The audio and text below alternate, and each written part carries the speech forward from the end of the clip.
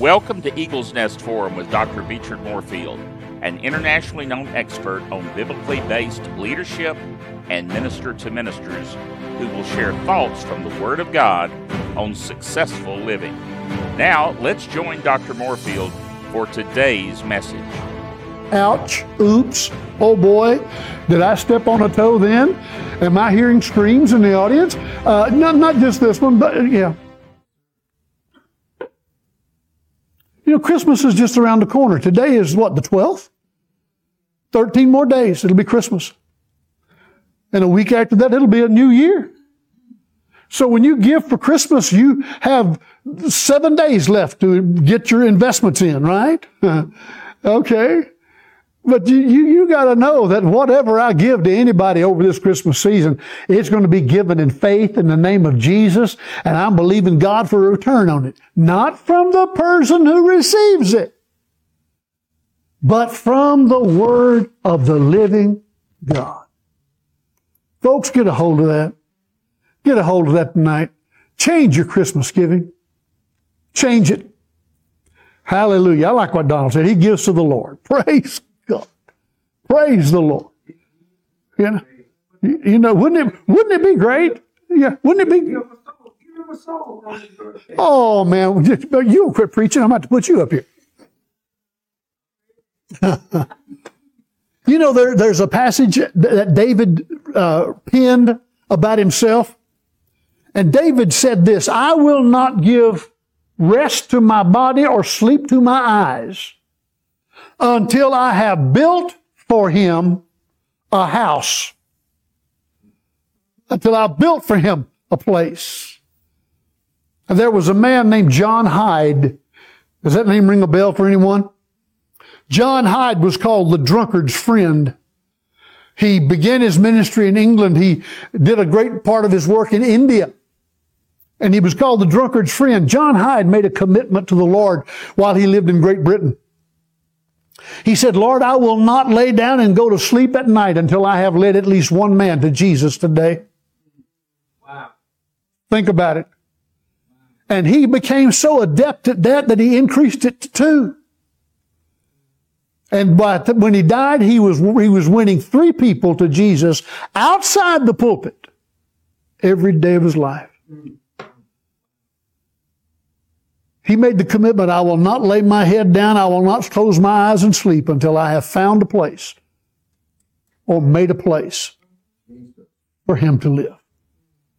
And he took that as meaning winning a soul, because that's a new house of God. Wow. There were times when he would come back in after an exhausting day, and he would lay down to go to sleep at night and realize when he started to lay down that he had not yet led somebody to Christ, or had not yet fulfilled his personal quota. He would arise at 1 o'clock in the morning, 2 in the morning, whenever he went to bed, 11 at night, didn't make any difference. Put his clothes back on, go back into the streets. He would go to the streets where the drunkards were leaving the bars. And he would often find the drunkard in the gully. Filthy, stinking, puking his insides out, begging for somebody to help him. And he would sit with them and stay with them until he was able to lead them to Jesus. John Hyde. Great is his reward. Wow. In heaven. Yes, sir. Yes, sir. There are other men who did similar praying in their life.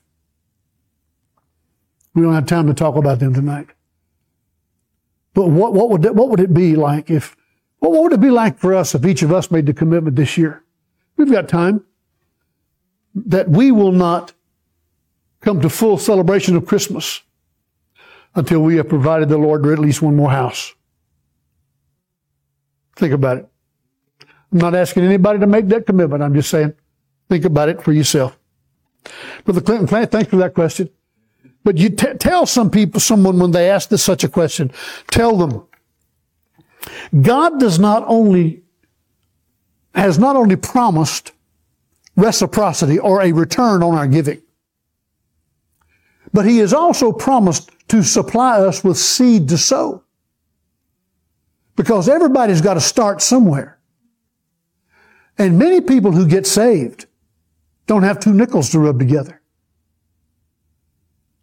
And then they see these things coming on. And I'll tell you, the appeals that some of these preachers can make, oh man, they are deeply emotional. They can just rip your insides out, particularly when they start talking about kids in foreign countries starving. Okay. I've been to some of those foreign countries. I've seen some of that. I've seen the lifestyle that they live. Nothing is humorous about that. Nothing is even to smile about concerning those issues. But let me tell you something. There's an old saying that's been around a long time. Before you can run, you have to walk. Before you walk, you have to crawl. Before you crawl, you have to learn to sit up. It's just a process of growth. And there are many people who have been born again, and because of the lack of teaching and lack of training in their life, they've never grown. They got mustaches on their face that you have to part to put the bottle in their mouth. Because they can't stand the meat of the word, they can only handle the milk, and that even in limited supply. And that's maybe the way this particular brother is that Brother Clinton encountered. I'm not saying that to put him down. I'm just recognizing the reality of his place in life. But God will provide seed to the sower so that the sower can sow some seed. And God doesn't provide seed to the sower as a payback. It's a gift. Oh, okay, are you ready for this? Luke 6:38, give and it shall be given unto you, good measure, pressed down, shaken together, and running over, shall men give into your bosom, for the same measure that you meet, it shall be measured to you to you withal. Let me ask you a question. What did God have to give? His Son. Did God give His Son? Okay, so this principle works for God. This is a God principle, okay? God gave Jesus. What has God gotten back? Probably billions by this time. Billions of men and women have done what? Let's talk about it in the position of giving. Have done what? Given their life. You see, God gave Jesus, and what has God gotten back? Good measure, pressed down, shaken together, and running over, have men given into His bosom. If God used it, why don't we? Why don't we? Imitate Him. Thank you. Give and it shall be. It's a God principle. It's not just God, something God gave us. This is a God-worked principle. God never tithed. He's had plenty of pity on the poor. God doesn't need the 100-fold return. But in that one arena of giving, God had to do something in order to get a return. And He did not give Jesus expecting nothing. He gave Jesus expecting everything. That's why your name was written in the book of life before you got saved. Yeah. God expected you to be His before the foundation of the world. He knew that we would be here in this place tonight before the foundation of the world. He knew who would be watching on Facebook this night before the foundation of the world. This message, this time was prepared in the heart of God before the foundation of the world. And He gave Jesus so He could get all of us back. And He gave this tonight by His Spirit, pre-prepared. He gave it to us here tonight. Why? So He could get it back. How's He going to get it back? In the hearts and the lives of the people that it feeds. Well, this has been a good evening. Amen. Talking about those people that want to talk about seed sowing. Let's receive an offering now, shall we? No, we won't. We won't do that. Y'all pardon me if I sip tonight.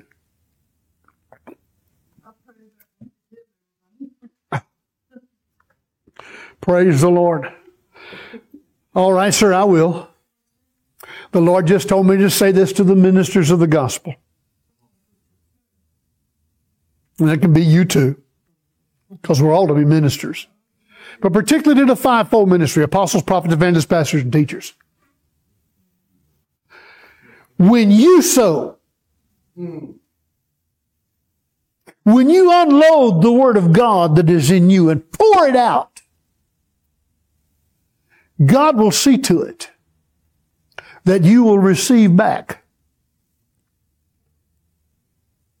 And listen closely. It'll come through other men sometimes.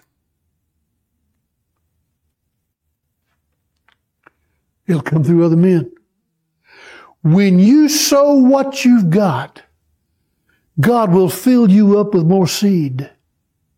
And a lot of times that seed will come from the messages that you hear from men and women of God who are truly anointed, truly called, truly equipped, and truly sent. You need to guard who you listen to. Take heed, Jesus said, what you hear. And take heed, Jesus said, how you hear. I've been in services where the man began to get outside, way outside the Word of God. And I have stood up and walked out. Amen. I walked out of the memorial service of one of the best friends I had, because the preacher that was preaching his funeral so violated the integrity of the Word of God that I had two choices: rebuke him, since I didn't pastor that church. That took that choice away. So I stood and walked out. I refuse, particularly where the speaking of God, God's Word is concerned, to sit and submit myself to gross misrepresentations of the Word of God. Now, I hope you understand what I'm saying. I'm not going to allow myself to be embalmed with unbelief. And if you sit and listen to something like that just pour into you over and over and over again, now this is a hard saying, my brothers and sisters. But if you sit and listen to that over and over and over and over again, you're violating the Scriptures when Jesus said himself, take heed what you hear. Because faith comes by hearing, but so does doubt and unbelief. And then Jesus also said, take heed how you hear. Now that's why I get up and walk out sometimes. When I was pastoring a church, if a man violated the integrity of the Word of God, I'm not talking about getting fuzzy. I'm talking about sharp error in the Word. I would correct it at that moment. I'd get up and go to the pulpit and correct it. I don't know of anybody who is angry with me today because I did that to them, and the ones I've done it to are still alive. To correspond with Dr. Moorefield, you may contact him on his website at eaglesnestforum.com or join him on Facebook at facebook.com/eaglesnestforum. And be sure to subscribe to the Eagles Nest Forum YouTube page at youtube.com/@Eagles Nest Forum. Join us again next time for another inspiring message by Dr. Beechard Moorefield.